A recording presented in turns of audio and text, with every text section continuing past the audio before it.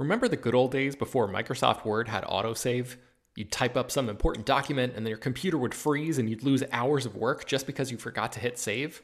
Well, that's what it's like going online without ExpressVPN. Every time you're connected to an unencrypted network, whether it's in an airport, a hotel, a cafe, or anywhere, your online data is not secure. Any person on that same network who knows what they're doing can gain access to your personal data. Bank logins, credit card details, passwords, all the stuff you don't want people seeing. Unfortunately, hacking has become much easier than it used to be. People don't even have to be exceptionally skilled to do it, and there's a lot of money to be made by selling your information on the dark web. ExpressVPN stops hackers from stealing your data by creating a secure, encrypted tunnel between your device and the internet. It's incredibly easy to use. Once the app is running, you literally click one button to get protected. And it works on your phone, laptop, tablet, and more, so you can stay protected on the go.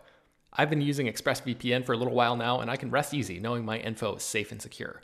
I've heard horror stories of people who've been hacked, and it sounds like a massive pain to try to get any resolution in the aftermath, so I am not interested in finding out what that process is like. Secure your online data today by visiting expressvpn.com/film. That's expressvpn.com//film, and you can get an extra 3 months free. expressvpn.com//film.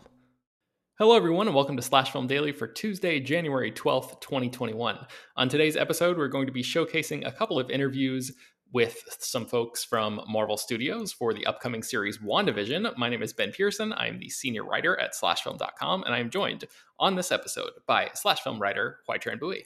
Hey, everyone. HT, you had a chance to speak with both Kevin Feige, the head of Marvel Studios, and Matt Shakman, who is the director of WandaVision, recently for a junket that Disney and Disney Plus set up. Before we get into the actual meat of those interviews, I'm curious how your experience was doing these interviews. I mean, obviously the pandemic is still going on. This was a virtual press conference, press release, or press day, basically.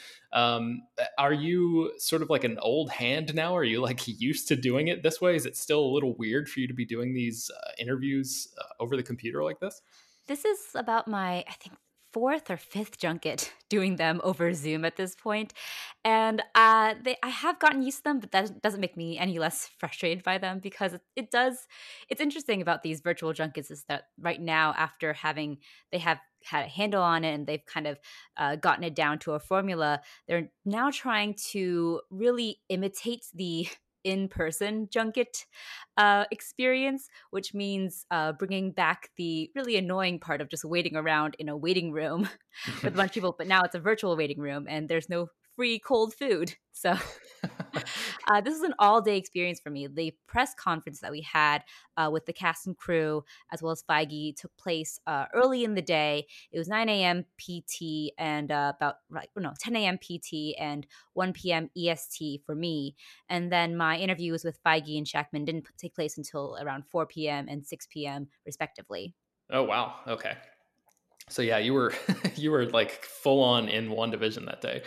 All right, let's go to your interview with Kevin Feige first. Is there anything in particular that you think we should know about this?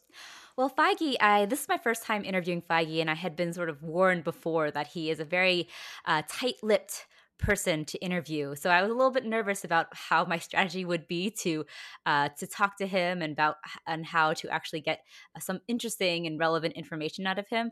So a lot of this is me sort of dancing around trying to get something of interest. But I don't know if it will play off like that. I think I was a successful interview, and he's a real friendly guy, despite my talk about strategy. And I will say though, at one point, I asked him about the inspiration for WandaVision from that the show. The creative team pull from the comics, because he mentions at one point the Vision comic by Tom King, and I asked him if House of M, the Wanda Maximoff centric comic run would also play a part, as had been widely speculated on the interwebs. And he said it was included in a press packet. And I looked afterwards at this press packet and it wasn't. So just an FYI there in terms of yeah, and just for people who don't know and maybe have never heard of what these press packets are, basically the studio puts together this huge multi-page document for pretty much every junket, at least everyone that I've been a part of, where it has like tons of quotes and things like that from the talent and the creators and all of the people involved. Basically, just like the bare bones information of sort of like how the project came about and like all of the sort of typical questions that you see very, very basic outlets ask all the time. That information has already been answered in in these press packets, like 98% of the time. So that's why we tend to try to, go beyond those very, very basic questions and try to get, something a little bit more interesting out of there because that information has already been presented to everyone. But yeah, as HT mentioned, in Feige must have been like a misinformed about what was in that press packet, or as we were speculating in our Slack afterwards, maybe it was in there but then was subsequently removed because to have it in that press packet makes it official, and then maybe it contains some sort of reference to something that happens in that comic that you're talking about, that House of M HT, that maybe actually does appear in the show but they didn't want to tip their hand or something. We were getting into like conspiratorial mode about what may have been happening behind the scenes there, but yeah. So, okay, with all of that out of the way, here is HT's discussion with Kevin Feige. I'm with Slash Film. You've probably talked a couple times with my boss, Peter. So Yes, of course. yeah. So it's great to talk to you, Kevin. I'm really excited about this. Thank you. My first question is, you are a professed sitcom fan. And why was it WandaVision in particular, the project that you wanted to be the show homaging classic sitcoms? And were there any other characters that you considered for this approach? No, this was the only one. It was a convergence of many things. We were finishing the Infinity Saga, which was amazingly fun, but stressful time for me and for all of us at the studios. And I was finding comfort, as I had in my childhood, with these old shows that introduce a big problem and solve it in 30 minutes in a usually less than believable way, but it still was comforting. And at the same time, we had been told about the opportunity of Disney Plus and that they wanted us to start working and thinking about shows for it, which led quickly to a desire to see much more of Wanda in Vision. We just scratched the surface of that relationship and those stories in the movies.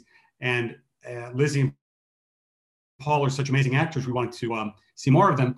And all during that time, there was a series called The Visions that was on my desk, which was not about Wanda and Vision, but was about Vision moving to the suburbs, having a family. And the covers in particular were quite interesting, almost these Norman Rockwell Leave It to Beaver covers of white picket fences and mailboxes with a Vision standing in the middle of them. And all of that sort of came together into what became WandaVision. Mainly came together because I shared just these initial concepts with our executive producer, Mary Lavanos, and then our head writer, Jack Schaefer, who then figured out how to make it an amazing show. And then when you add our director, Matt Shackman, to the mix, who I think was born between being in sitcoms as a kid and directing gigantic episodes of Game of Thrones and many other things, was born to bring this series to life.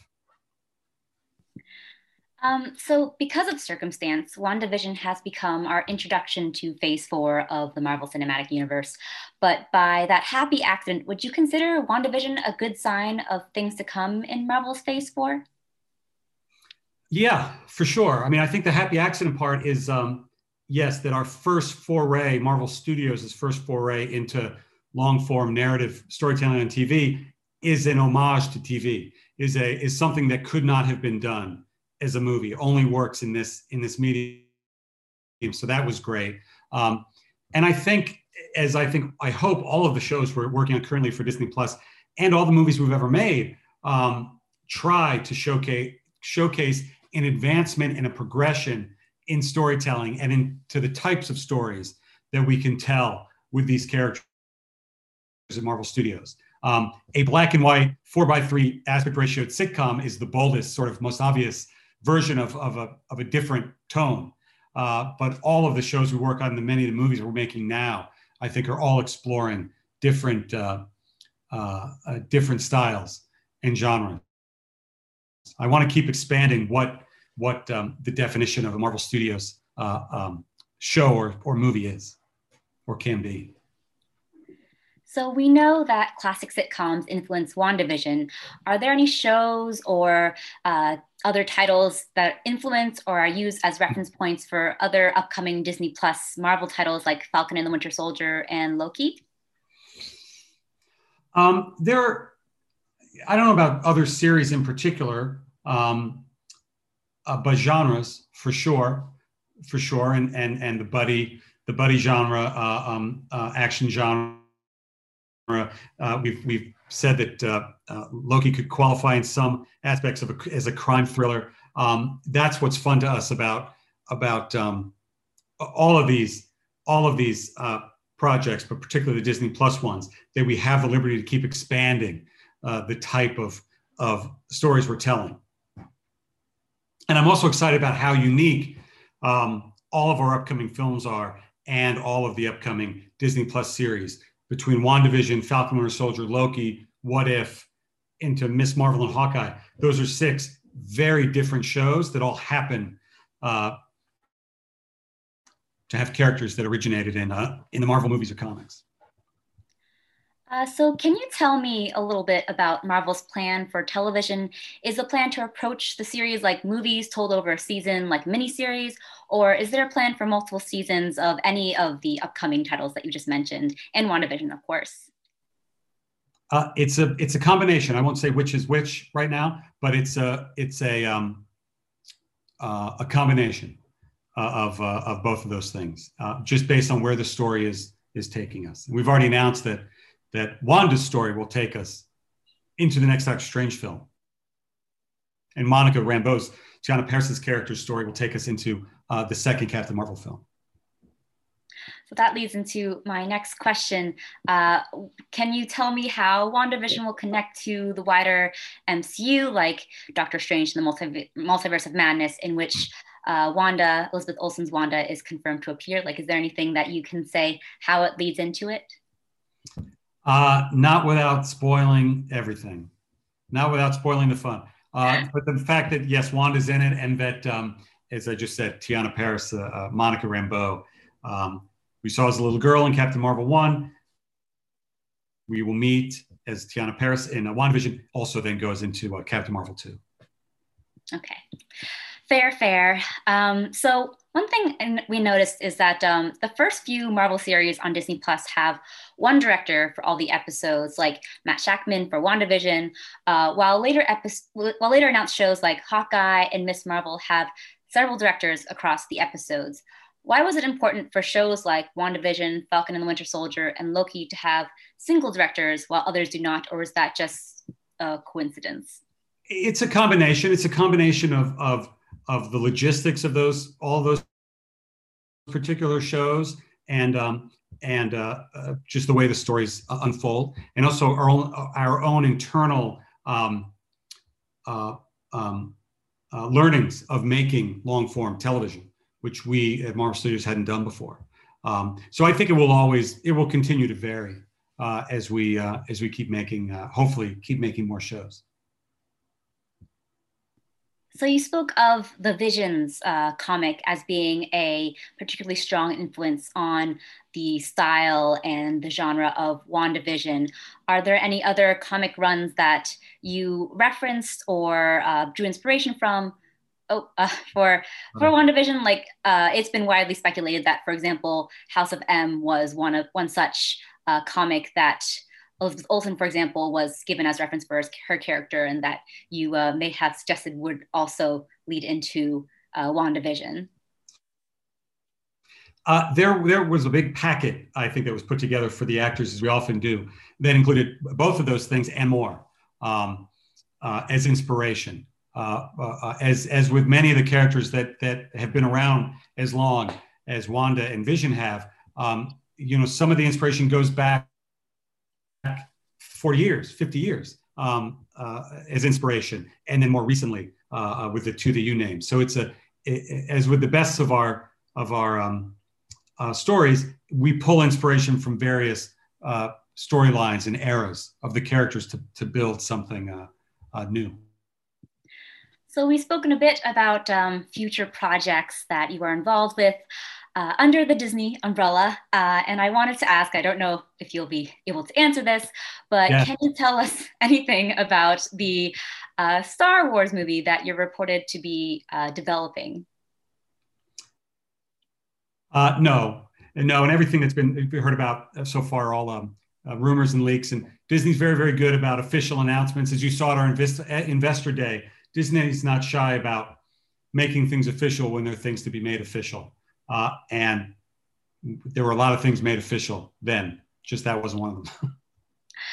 All right. Well, that is all I have to ask. I'm really excited about WandaVision after having seen the first 3 episodes and excited for the future projects from Marvel that'll be coming to Disney Plus as well. Thank you. Thanks so much. Good seeing you. Say hi to Peter for me. I will let him know.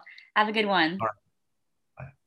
Yeah, that was great, HC. I don't think there was anything. You didn't sound too nervous in that, for to my ear anyway. So I think you did well. Thanks.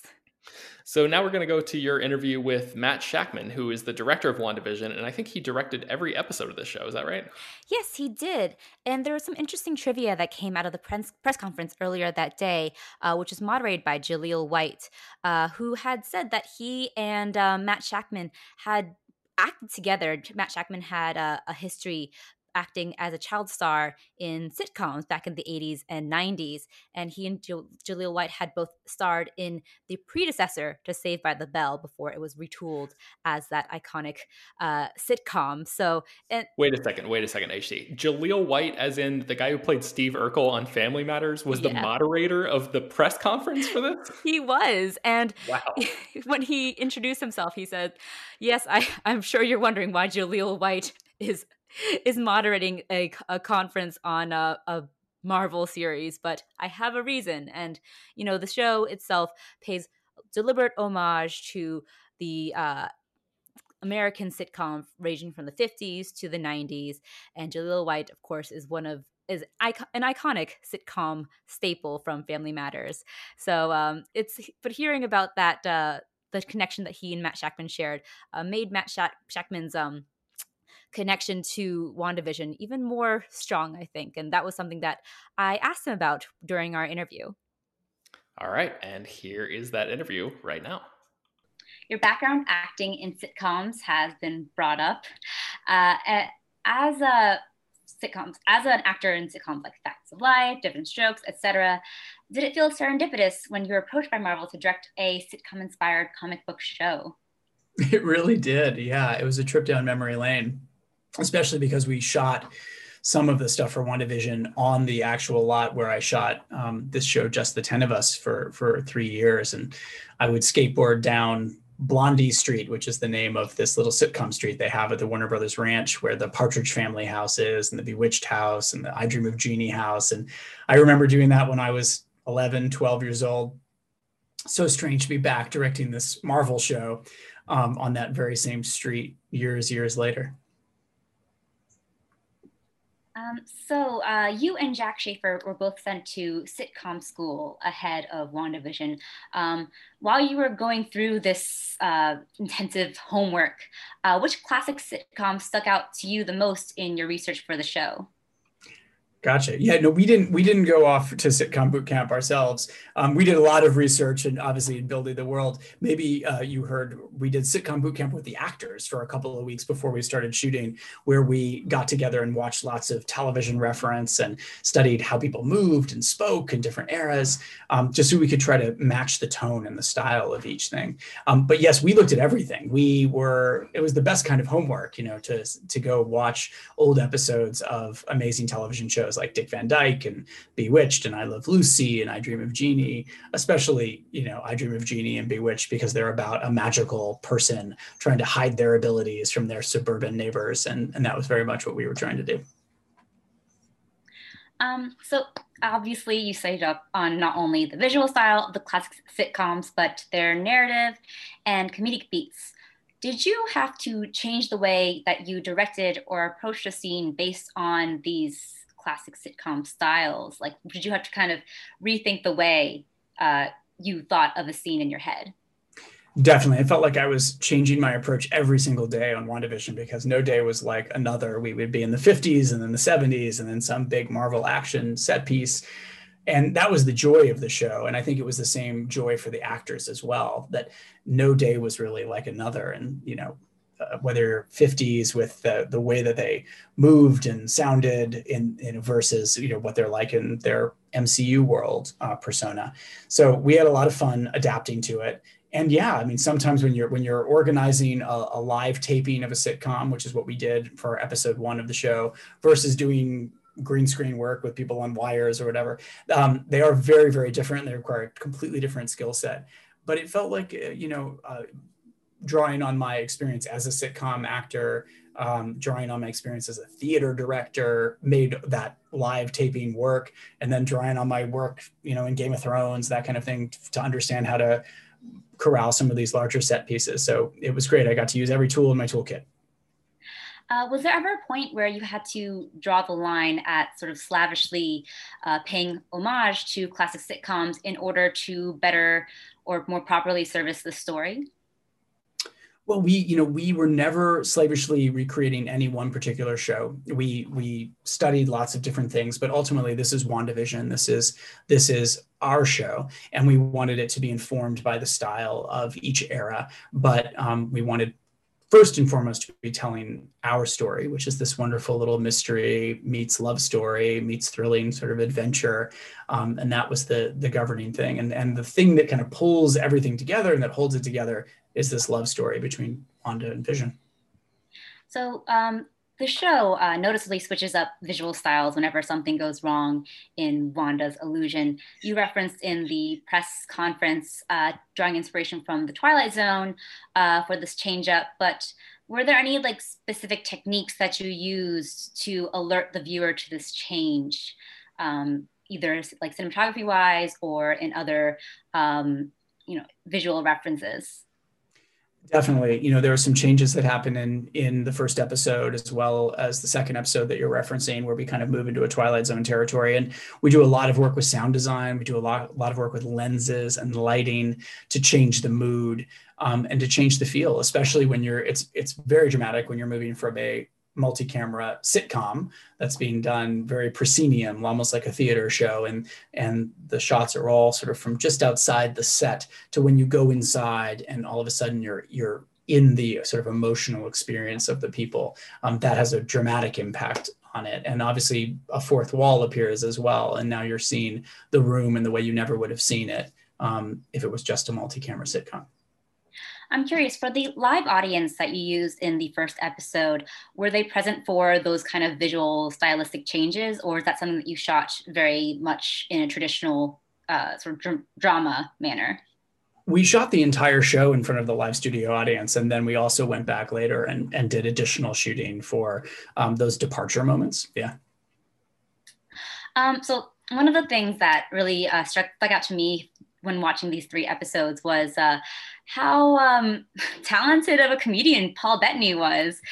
He talked about channeling Dick Van Dyke, but he turned out to have a surprising talent for physical comedy and classic sitcom style timing of what we've seen so far.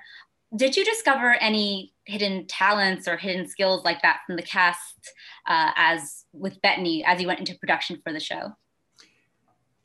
I've been fans of all of these actors for years, and I've known Catherine Hahn for a long time. I've worked with Teyonah Parris before. I hadn't worked with Paul and Lizzie before, but I've been a fan of their work. And I knew they were great. I knew they could do all sorts of different things.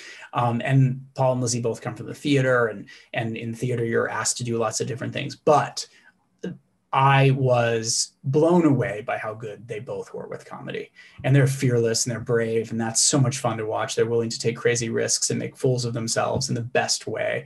But yeah, I mean, it was a huge discovery when we started rehearsing and then shooting, just how great they really are at physical comedy. I'm curious, are there any Easter eggs or references to other sitcoms or even other like pieces of pop culture that are hidden throughout the show that, other than the obvious inspirations that we see, like I Dream of Jeannie, Bewitched, I Love Lucy, etc., either that came about organically or that were part of the script that you kind of just wanted to put in to for maybe audiences who are familiar with those kind of things? Yeah, there definitely are a lot of Marvel Easter eggs and some sitcom Easter eggs throughout, comic book Easter eggs. Part of that is just fun as we build the world and draw from our research, and part of it is actual little pieces of evidence as you build this puzzle and solve this mystery. But yeah, they're in there, and I hate to draw attention to them so that people can have the joy of finding them themselves.